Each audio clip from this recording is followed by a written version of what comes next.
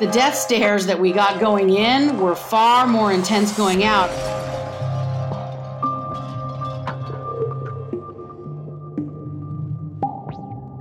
If you have money and lots of lawyers and lots of popularity, justice is different for you.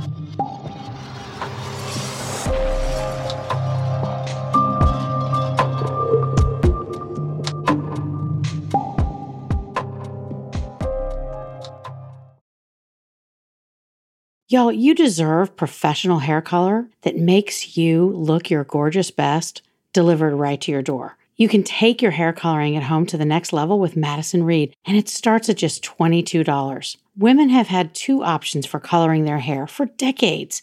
That at-home color you got out of a box that's outdated, or going to the time and expense of a traditional salon. Many clients of Madison Reed comment on how their new hair color has improved their lives. Women love their gorgeous, shiny, multi-dimensional, healthy-looking hair. This is game-changing color you can do at home. And you'll look like you just came out of the salon. Madison Reed color is unique because it's crafted by master colorists who blend nuances of light and dark, cool and warm tones, and they create over 55 gorgeous multi-dimensional shades. Find your perfect shade at madison-reed.com. Best case, worst case listeners get 10% off plus free shipping on their first color kit with code BESTCASE. That's code BESTCASE. Hello and welcome to Best Case, Worst Case. This is Jim Clemente, retired FBI profiler, former New York City prosecutor, and writer-producer on CBS's Criminal Minds. And with me today via electronics is... Hi, everybody. It's Francie Hakes, former state and federal prosecutor. And Jim, we should say right off the top, since we've been in the studio together for a few weeks, where the sound is fantastic, that we are both remotely located and just making do because we wanted to bring our listeners an episode for Christmas week. That's right. And it's the holiday season, so we're hoping that everybody is out there is safe and healthy and happy. And, you know, if not, we hope you're working towards it. That's right. So today, Francie, I'd like to talk to you about one of your cases. Do you have one in mind?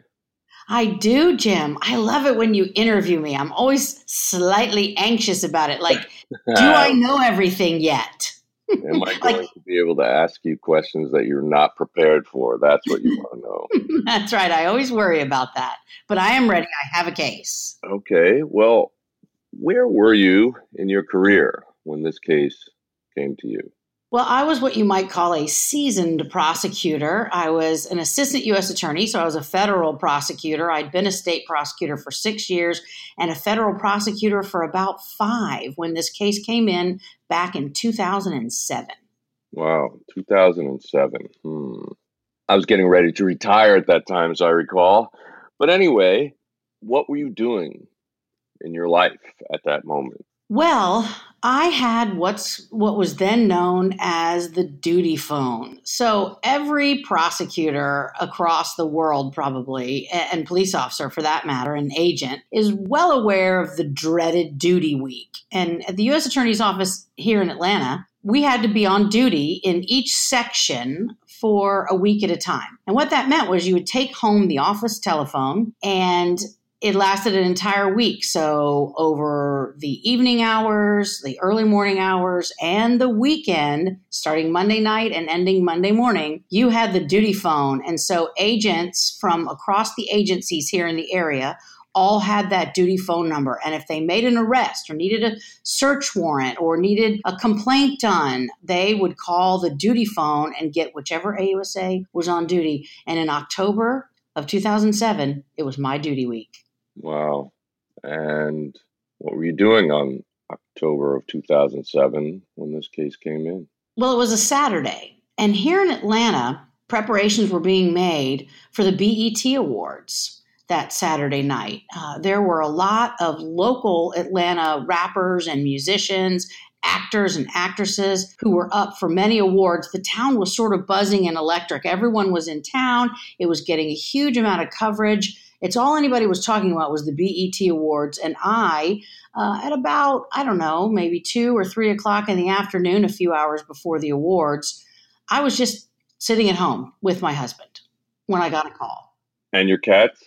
And my cats. That's right. Let's not forget about the cats, okay? I can never forget about the cats, Jim, of course. Okay. In fact, recently I've been called, I think it was by your brother, Tim Clementi, a crazy cat lady, which is, I think, mean, but there it is. That's the Clementis. I think he's confused. I think he should call you the crazy cat woman because obviously you're a crime fighter, right? Oh, yeah, so much better. Wait, is the cat woman a good person or a bad person? I think a bad person. Well, Catwoman is one of Batman's biggest rivals, in fact, Jim. I know. That. And we've had so many famous ones in our career, right? In our lives. That's right. Absolutely right. So there I sat on a Saturday afternoon at home when the dreaded duty phone rang. And for all of those Christmas week, especially here, and the holiday week, New Year's next week, who are on duty around this country, I just want to say how grateful I am for you keeping us safe. Police officers, first responders, prosecutors, agents, and everyone else, nurses and doctors who are on duty over the holidays while the rest of us, indulge, overindulge, and generally go a little bit crazy. Yeah. Well, I appreciate that too. I mean, everybody who's on duty and everybody who's on call has to be ready to be on duty at any given moment. So it can take away from, family time, and that's a sacrifice that we should really appreciate them for. Well, especially when just less than 48 hours ago, a police officer in California was shot and killed during a traffic stop. Jim, you and I have talked about this so many times, where it's the most dangerous time for police officers is a traffic stop. And as of when we're recording this anyway, the killer of this police officer has not yet been caught. Yeah. Well, do you know what the circumstances were? I don't. I just was reading an article that it was just a police officer doing a traffic stop. He was a young Indian American police officer known to be, quote, living the American dream. He had a wife and an infant son. There's been photographs posted on the internet. It's just heartbreaking to see him with his wife and child, and to know now that child is going to grow up fatherless because his brave dad was serving and protecting the public and was killed in a traffic stop. So senseless. Wow. So I've posted on Twitter, and actually so has Tim Clementi. We've posted on Twitter the article which contains photographs of this suspect. And I hope people will go and look at it. And if they know him or know where he might be, or if they see him, please call 911 immediately. But back to lighter topics. So I was on duty in October, a Saturday in October of 2007. The BET Awards were getting ready to happen here in my wonderful city of Atlanta, and my duty phone rang. And it was, what I have to say is, my favorite ATF agent, Agent Michael Rowland. Well, it's nice that you have a favorite. That's so sweet. I do. And Michael Rowland is such a squared away guy. He was a previous Secret Service agent prior to that, and a local police officer, a dedicated public servant, worked very hard, was really instinctive, a great detective all around. Well, that's great. It's great to hear. They certainly have a difficult job. I think you should explain to the audience, Francie, what the ATF stands for. And they may have added a few letters, haven't they? That's right. They have added them. It's the Alcohol, Tobacco, and Firearms and Explosives, actually, is the ATF. And they are part of the Department of Justice. And they were started many, many years ago. They were originally part of the Department of Treasury, where they were sort of co-agencies with the Secret Service. And they were founded to fight against moonshiners, really, was the original intent of the agency. Mm-hmm. And a lot of times they are also referred to as the Bureau of Alcohol, Tobacco, and Firearms and Explosives. So you may see ATF, you may see ATFE, you may see BATFE, but since we've known them for a very long time, just call them the good old ATF. That's right. So Agent Michael Rowland of the ATF calls me that Saturday afternoon, and he says, Francie, we've arrested T.I. T.I. Now that's something that it meant nothing to me, Jim. I was like, what is that? What does that even mean? I didn't even literally know what that meant. That was how out of the loop I was. And what's crazy about that is you wouldn't have been aware then that there's a connection to the day. So let's hear. What did you ask him? Well, so I said, what is a TI, Michael? And he said, the rapper, the world famous rapper, T.I. Wow. I admit I was not all that up on my rappers, although once he said rapper T.I., then I got the context of it because I'd been reading some articles about the BET Awards, and he was up for several awards at BET, and he was supposed to perform live there with Kanye West and other musicians to celebrate that music. Well, I imagine that if he had just been arrested by the ATF, then he might not be making his performance that evening. Oh, Jim, you might be right about that. And in fact, I had to ask Michael, why have you arrested rapper T.I.? What's the case? What's going on? And what do you need from me? And so it was one of those occasions where I had to go into the office. And what followed was some of the most remarkable experiences of my entire life as a prosecutor. Well, let's hear about it. What happened first? Well, first, I asked Roland for some basic details as I threw on some decent looking clothes because, of course, it's a Saturday in October and I'm sure I was in jeans and a sweatshirt. So I threw on a little bit more decent clothes because I might have to talk to a judge. And federal judges are notorious sticklers for proper decorum. So I threw on some a little bit better clothes, and I'm talking to Roland as I'm going into the office. And he said, first, you're going to have to explain to our audience what judges mean by proper decorum, because that is a law enforcement term. It is. Proper decorum means generally respect for the courtroom, respect for the court process, and above all, respect for the judge. Federal judges are sticklers in a lot of respects, I guess you could probably call it. They have a very strong sense of tradition and court values. And what that means is there's no messing around. I mean, in an emergency, if I had walked in there with a sweatshirt, would I have gotten tossed out? Of course not. But the judge, if they had to be called in themselves on duty also over the weekend, they would be dressed properly. And so while I didn't have to have on a suit, proper decorum means having clothes on that show respect for the judicial process. Okay, great.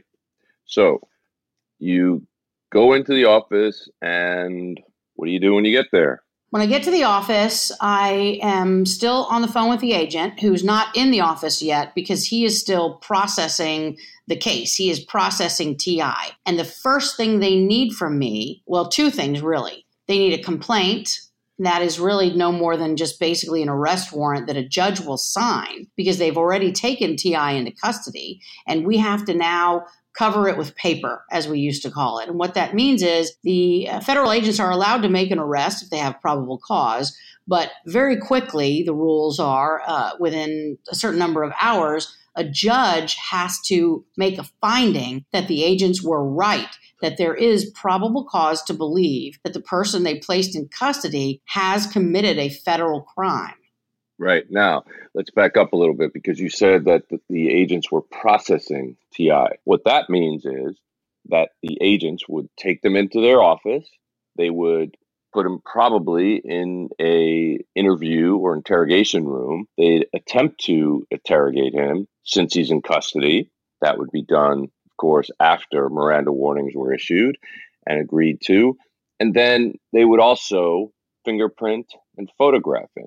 They'd make a full record, and chances are that they would make a major case print card, which means not just the regular fingerprints, but palm prints and the whole hand prints. Because a lot of times when you have a crime scene or evidence from a crime scene, they'll find fingerprints that aren't from the tips of your fingers. So the FBI started a practice in the federal government of doing major case prints, which are prints from all areas of both hands and palms. Yeah, that's right. And so that's what they were doing. They were printing him, photographing him, and putting him in an interview. And so an interview room. And so at the same time, I'm in the office, I'm ready to go at my computer, I'm ready to type out a complaint, but I've got to have quite a bit of information from the agent before I can write up this complaint, because it is effectively the probable cause statement of the case. And so now is when I learn the details of why rapper T.I. has been arrested on the day of the BET Awards. Okay. Well, I'm really anxious to find out, but I have some kind of clue because the ATF arrested him. So it could be something to do with alcohol, could be something to do with firearms, it could be something to do with tobacco, and it could be something to do with explosives. Oh, Jim, you're so smart. It's almost like you're a trained agent. No, I don't know about that, Francie. But let's go forward. You're absolutely right.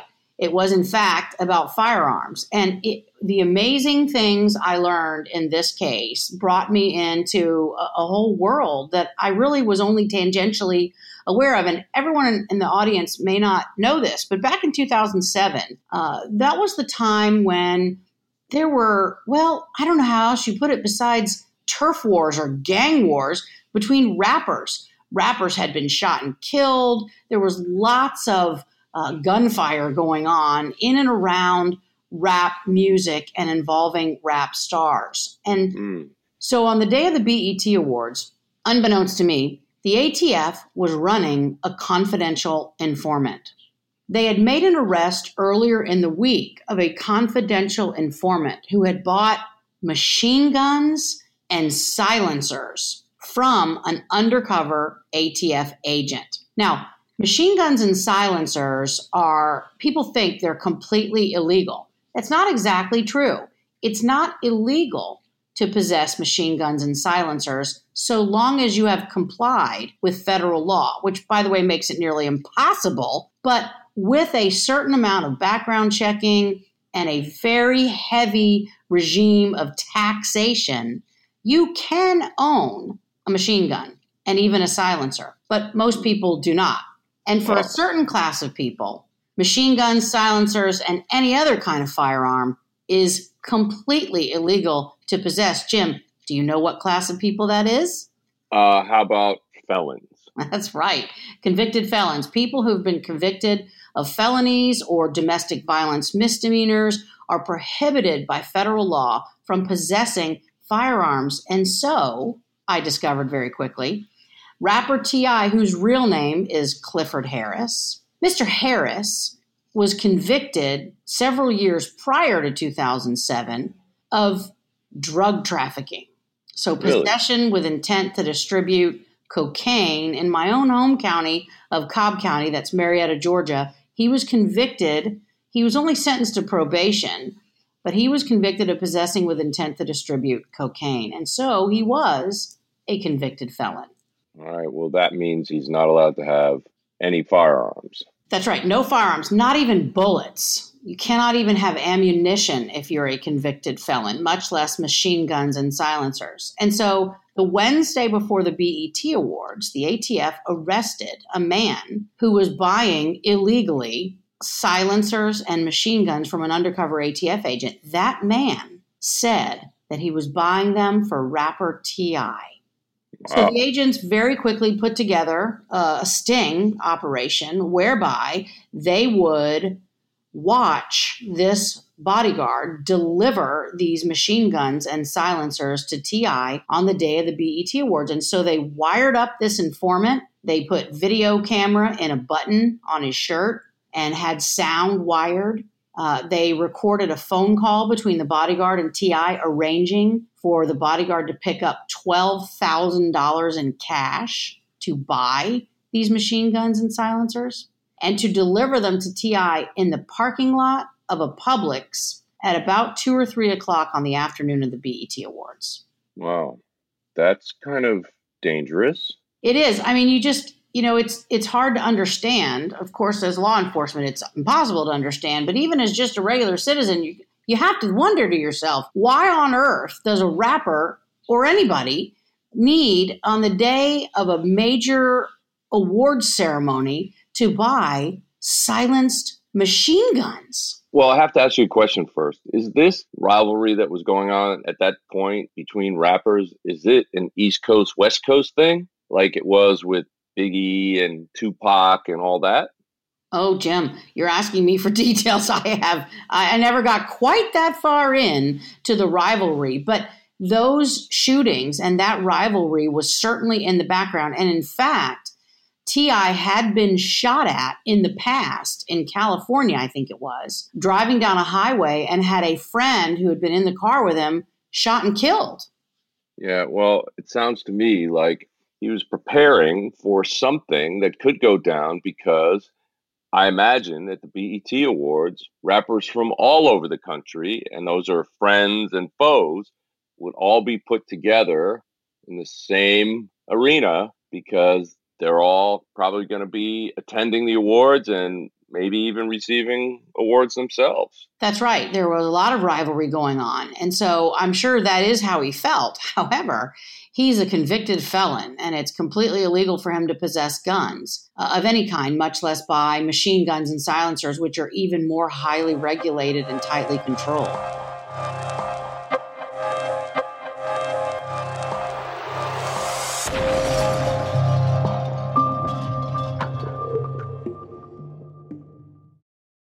Have y'all heard of Care of? It's a monthly subscription vitamin service that delivers completely personalized vitamin and supplement packs right to your door. They have this really fun online quiz that asks you about your diet, your health goals, your lifestyle choices.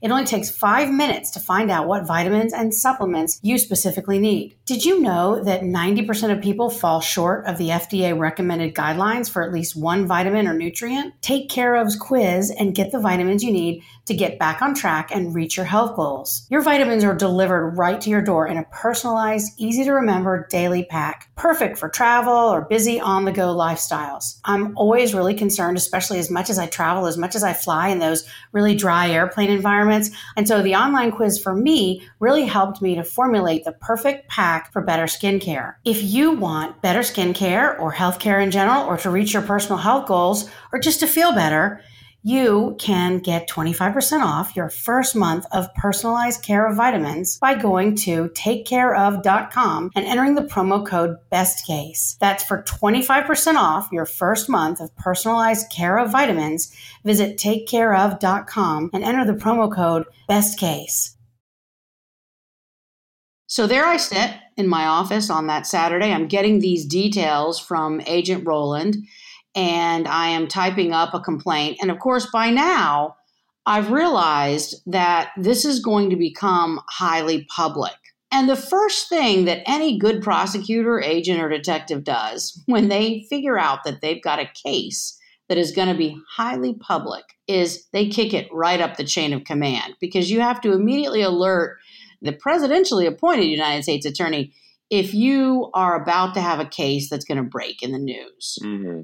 And so I had to not only sit in my office on a Saturday and type up a complaint and wait for the agents to arrive and process the whole case, I had to call my boss, United States Attorney Dave Namias. And I called the first assistant United States attorney, who at the time was a woman named Sally Yates, who everyone may remember was at one point here the acting attorney general of the United States. Of course, at the time, I had no idea she would get such a lofty position, but I had to alert both of them that I had a case that was going to break in the news very soon. Okay, and what did they say when you told them? Well, they, more than they knew who T.I. was immediately. I didn't even need to tell them. And so my boss, the U.S. attorney, came into the office to, quote, help me. What that meant really, though, was he stood over my shoulder as I was typing up paperwork, which anyone knows. When your boss stands over your shoulder when you're typing up paperwork, things are different than normal. Yeah, usually a little more scrutiny, a little more stress. That's right, a lot more stress for sure. So here's the full story by now I have from the agent.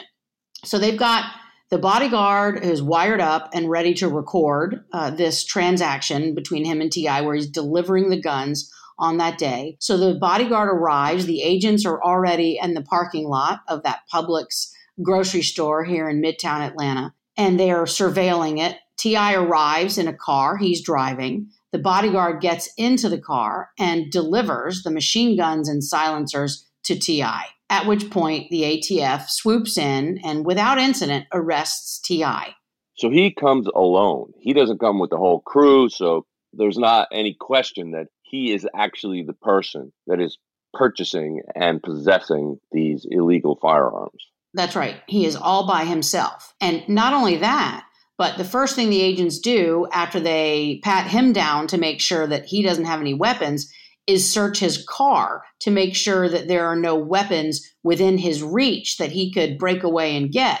And they find, in fact, there is a weapon. There are multiple weapons in that car, including a loaded handgun tucked right in between the driver's seat where he was sitting and the center console, ready for him to grab and use in a second. And that's why traffic stops are the most dangerous for law enforcement, because it's very easy to secrete a weapon that is very accessible and quickly accessible that can be used to shoot anybody. And that could be somebody in the public or somebody like a police officer who's just stopped you and you want to make sure that you don't get arrested. So unfortunately, this is what happens many times. Officers get shot, wounded, or killed because there are felons running around this country, driving cars with weapons in them, and those weapons are illegal, and they know they'll go to jail if they get caught with them. That's right. And that's why that desperate situation sometimes arises and why police officers, have adrenaline pumping and are so anxious themselves when they conduct a traffic stop, because they're so aware of cases where, just like the one that just happened in California, happen all the time. Yeah. Well, what happened when they arrested T.I.? So they arrested him without incident and take him into custody and take him to their offices in order to interrogate him. He doesn't really say anything. He's not making statements. He asks for a lawyer. T.I. is an experienced criminal defendant. This wasn't the first or even the second time that he'd been arrested. So he didn't say anything to the agents when they arrested him. And that's when they called me and I got involved. So we're typing up the paperwork at the U.S. Attorney's Office. We're alerting the judge, the magistrate judge, federal magistrate judge who's on duty that weekend, that they're going to need to sign some paperwork. And the agents tell me that they also need a search warrant for T.I.'s residence for further evidence to see, because the bodyguard has told them that T.I. possesses many, many more guns in his residence here in Atlanta. Wow. So did they get the search warrant? Yes, I typed up the search warrant. I typed up the complaint. I put all the probable cause allegations in it. We got a federal magistrate judge to sign it. And the ATF agents executed a search warrant on his home. And they found, it was either 7 or 9 more guns in his house, in a safe in his bedroom closet. And let me just ask you this, because I'm always curious about why people, and especially felons, have to accumulate weapons. Did he have any weapons at all, like the ones he was trying to buy? No, he had no other machine guns or silencers. He had all other handguns. So he was upgrading. That's right. He was upgrading so that he was strapped and ready if there's some kind of wild gun battle at the BET Awards. Or so he could start one, right? I mean, that's certainly a possibility. Well, that's right. And to us, to me, he was particularly dangerous. He was a convicted felon. He was loaded with guns everywhere in his house and his car. Now he's buying machine guns that, as everybody knows, can kill many, many people very, very quickly. And they're silenced. That's what's scary. That's right. Well, that's someone who's thinking about, okay, I might need to kill many people very quickly and get away with it so no one knows where I'm shooting from. I mean, it seemed to me to be very calculating and frightening. I mean, I thought he was a very dangerous person. Well, it sounds like it from his behavior. Definitely. So he's under arrest. He's not really making any statements. We searched his house. There are other guns found there in his closet in a safe that only he had the combination to, or it may have even been a fingerprint, I think. I can't quite remember. So we have a lot of evidence. There are other things inside the safe that are very personal to T.I. that include videos and photographs of him that prove to us that the safe was his and everything inside it was his. So we have him dead to rights. There's no question about his guilt. And so we have to wait till Monday morning for his first appearance before a magistrate judge. And that is really when things got crazy. Okay, so let's back up a little bit.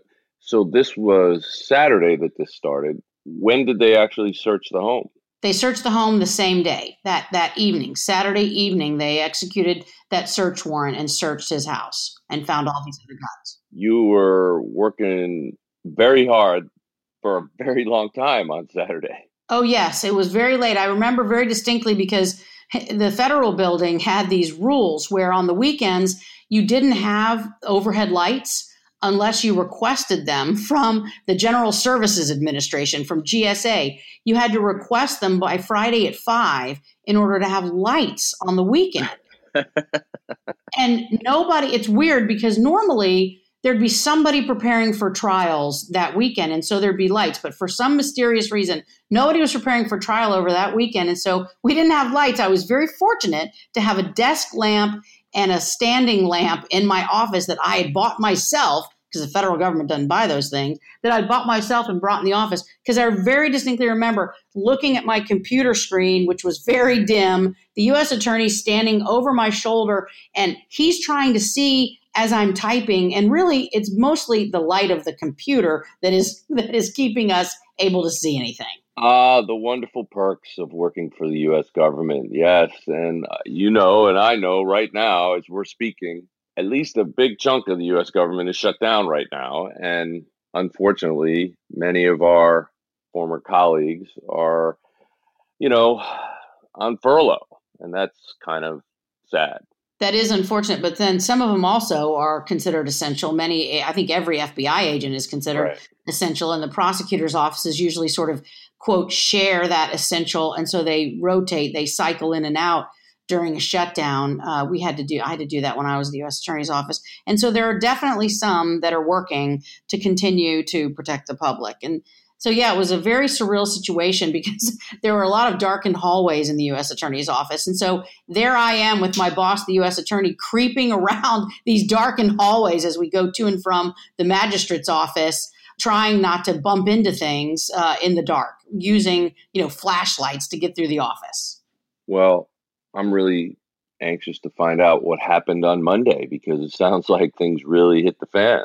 They did. The press had by now heard that T.I. had been arrested and that he'd been arrested for machine guns and silencers. We had prepared a statement for the press that was issued to them Monday morning. And so Monday morning, I think it was either 9 or 10 o'clock, was going to be his initial appearance. And I've got my agents there. I've got one of the AUSAs that was assigned to work with me on the case. It was going to be a big case, so two of us were going to work on it, an assistant named Todd Alley.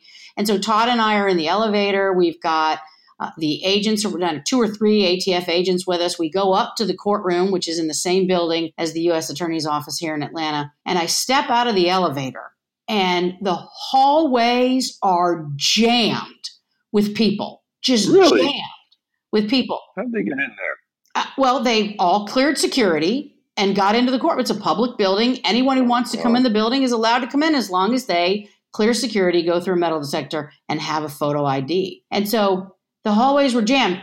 And I saw what to me was the most remarkable thing of any case I've ever seen. And that is people were wearing T-shirts that said, "Free T.I." Okay. Like, how did they get those printed between Saturday night and Monday morning? I guess they're motivated. I guess so. But it was so bizarre. So we walk into the courtroom, which is normally, basically a pretty sleepy place. It isn't as it's depicted on TV where courtrooms are always packed. I mean, they're rarely packed. There's rarely more than 2 or 3 people, especially for something like a first appearance, which is when the judge is just going to inform the defendant of the charges against him. And we're going to talk about bond. I mean, that's all it is. It's a really simple process. But the hallways were packed. The courtroom was completely full. And people were giving me and my colleagues death stares as we walked into the courtroom. Wow. T.I. was a beloved figure. I know, and sounds like you guys are not.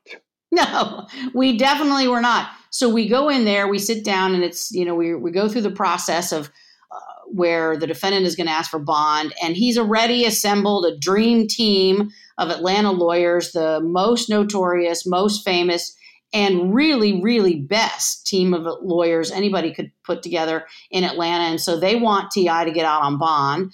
And we are making an argument for why he should stay in jail because he represents a danger to the community with all this access to guns and he's a flight risk. And so the bottom line is the judge decided that he should stay in jail because he was a danger to the community and a flight risk.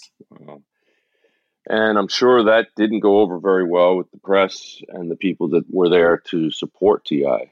It didn't. In fact, the death stares that we got going in were far more intense going out. The U.S. Marshals, they're very good at their job when it comes to courthouse security and finding fugitives and other things like that. But specifically, they escorted Todd and I out of the courtroom. Nothing happened, but I think the marshals were concerned that something would happen to us. And so I felt very safe as I was escorted out of the court room and back to my office. Well, Francie, knowing you, I'm sure you didn't need any U.S. Marshals, that you're pretty tough yourself, and they didn't know who they were messing with. Well, I was probably toddling along on 4-inch heels, and so I wouldn't have been able to run to get away anyway. So I probably needed help. All right, so T.I. is now arrested and arraigned, and what happens in the case? I mean, does he go to trial? Is this something where he pleads guilty because it's overwhelming evidence? What goes on? Well, I really wanted to try this case, Jim. I desperately wanted to go to trial, but it was one of those cases where the bosses felt that the risk of his getting an acquittal because of his popularity, because of his notoriety, because of his charisma. And let me just say, his charisma was some of the most remarkable qualities I have ever experienced when we sat down across from him and his team of lawyers. It was day after day after day. We were negotiating because he wanted to plead guilty. His lawyers knew that we had him dead to rights. So he didn't want to go to trial because he knew we could prove he was guilty. But he was looking for a probation sentence. He didn't want to go to jail. He was looking at probably 8 years of time. So we were negotiating back and forth across the conference table from his team of lawyers. I was stunned at his charisma. He has this incredible ability when you're talking to him and he's talking to you to do what most people don't do, to maintain complete eye contact. He barely blinks. He looks you right in the face. It makes you feel like he is really paying attention to every syllable and nuance. His charisma, I was really shocked. And I understand why my bosses, after that first meeting, were afraid that we could not win, even with all the evidence, because he was so likable and charismatic. Really, because, when you look at him, he looks pretty tough. He does, but he's got these beautiful eyes. I hate saying that about an offender, but he's got these gorgeous eyes. He's not a big man, so he's not at all menacing. I mean, he's probably, 5'8" or 5'9". And he's very slender. So he isn't a menacing person. He's, very good looking. And I think it's just his affability. He just has charisma. That's really the best way I can describe it. And it was pretty remarkable. I've sat across the table from, hundreds of offenders, drug offenders, gun offenders, child offenders, and they are all nothing when compared. So his charisma was remarkable, and my bosses were really concerned that we couldn't win. I, of course, didn't agree with that. I thought I could win. I mean, I always thought I could win. And yeah, but it's so hard, Francie, to convict a celebrity. It's so hard. I know. We've seen that time and time and time again. And I think that's what they thought. And so while we argued about it in the back rooms of the U.S. Attorney's Office, and I got kind of upset a couple of times, as you might imagine, about having to take a guilty plea. But in the end, that's what the bosses decided. And when your bosses decide something, you pretty much have to go along with it. And so what did he plead to? Well, he admitted his guilt. He admitted to everything. That was part of our agreement, was that he admit complete guilt and that he was guilty of everything that we said he was guilty of. But he was going to get a remarkable sentence of a very high fine. He spent millions of dollars on a fine. And we required 1,000 hours of community service. And specifically, we required that part of his community service was that he go out into the underprivileged communities of Atlanta, specifically to schools, and talk to kids about staying on the right path. And that's what the bosses thought was the best use of this conviction, was not him going to jail, but him telling other kids who might be headed for trouble why it was not the best path. Francie, I sort of understand how he could have negotiated that, and I'm sure you feel the same way, but unfortunately, it just shows if you have money and lots of lawyers and lots of popularity, justice is different for you. I mean, if he was just the average guy, he'd be in jail for a very long time. And when he was in jail, he'd probably get into further trouble and stay in jail longer because it's difficult being in jail. And, especially for somebody who isn't a big guy. And, you have to fight to establish your credibility and your manhood, basically. And if that happens, you can get your sentence extended further and further and further. And so it just really points out the disparity in sentencing and results and justice for people who are wealthy. They can pay millions of dollars into fines and do community service, and regular people have to do the time. Well, that's right. And that's why I opposed it, Jim, because to me, I didn't care who he was or what he could do. Anyone else in his position was looking at 8 years or so in prison. And I thought he should go to prison just like anyone else. But he didn't. I also thought that he would reoffend. I did not think he could manage to do all his community service and spend his probationary period crime-free. And I ended up being right. He had to go back to jail just a year or so later for violating his probation because he was found in possession of marijuana. Okay, well, at least he got some jail time out of it. He did. Well, Francie, sounds like your weekend of work was both exhilarating and frustrating. So tell us, was this a best case or a worst case? It was a little bit of both, really. Best because it was, like you said, it was in the maelstrom, in the eye of the storm for a few days. The media, the people, the free TI T-shirts were all remarkable and unique. But it was also a worse because I did not feel that justice was done. I thought T.I. should go to jail. I still think he should have gone to jail. And to my shock and dismay, I was at the movie theater not too long ago watching the sequel to Ant-Man. And there is T.I. on the movie screen succeeding as an actor, being paid, enjoying his life, when he should only just now have been getting out of prison. Wow. Well, that, ladies and gentlemen, is justice, not for all. Anyway, thank you, Francie, for sharing with us this very interesting case, and one that obviously brought up a lot of emotion and kind of really demonstrates how frustrating it can be to be on the side of justice. And sometimes we get it and sometimes we don't. Very true, Jim. All right. Well, for now, we want to thank you for listening and hope your holiday season is going well. Till next time, signing off for Best Case, Worst Case.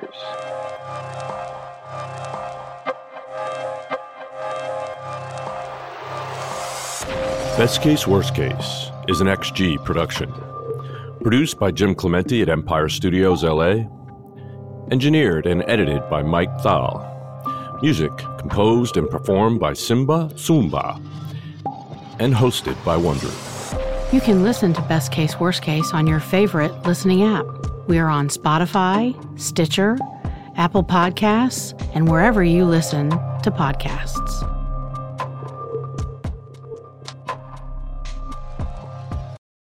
Knowledge is power, and when we know the facts about sexual abuse, we can better protect kids. Darkness to Light has already trained more than 1.4 million adults to keep children safe from sexual abuse. I'm one of those 1.4 million, Jim. Using their Stewards of Children prevention training, they give you and gave me the facts, tools, and tips I needed to help keep the kids I love safe, and you can do the same with their Stewards of Children prevention training.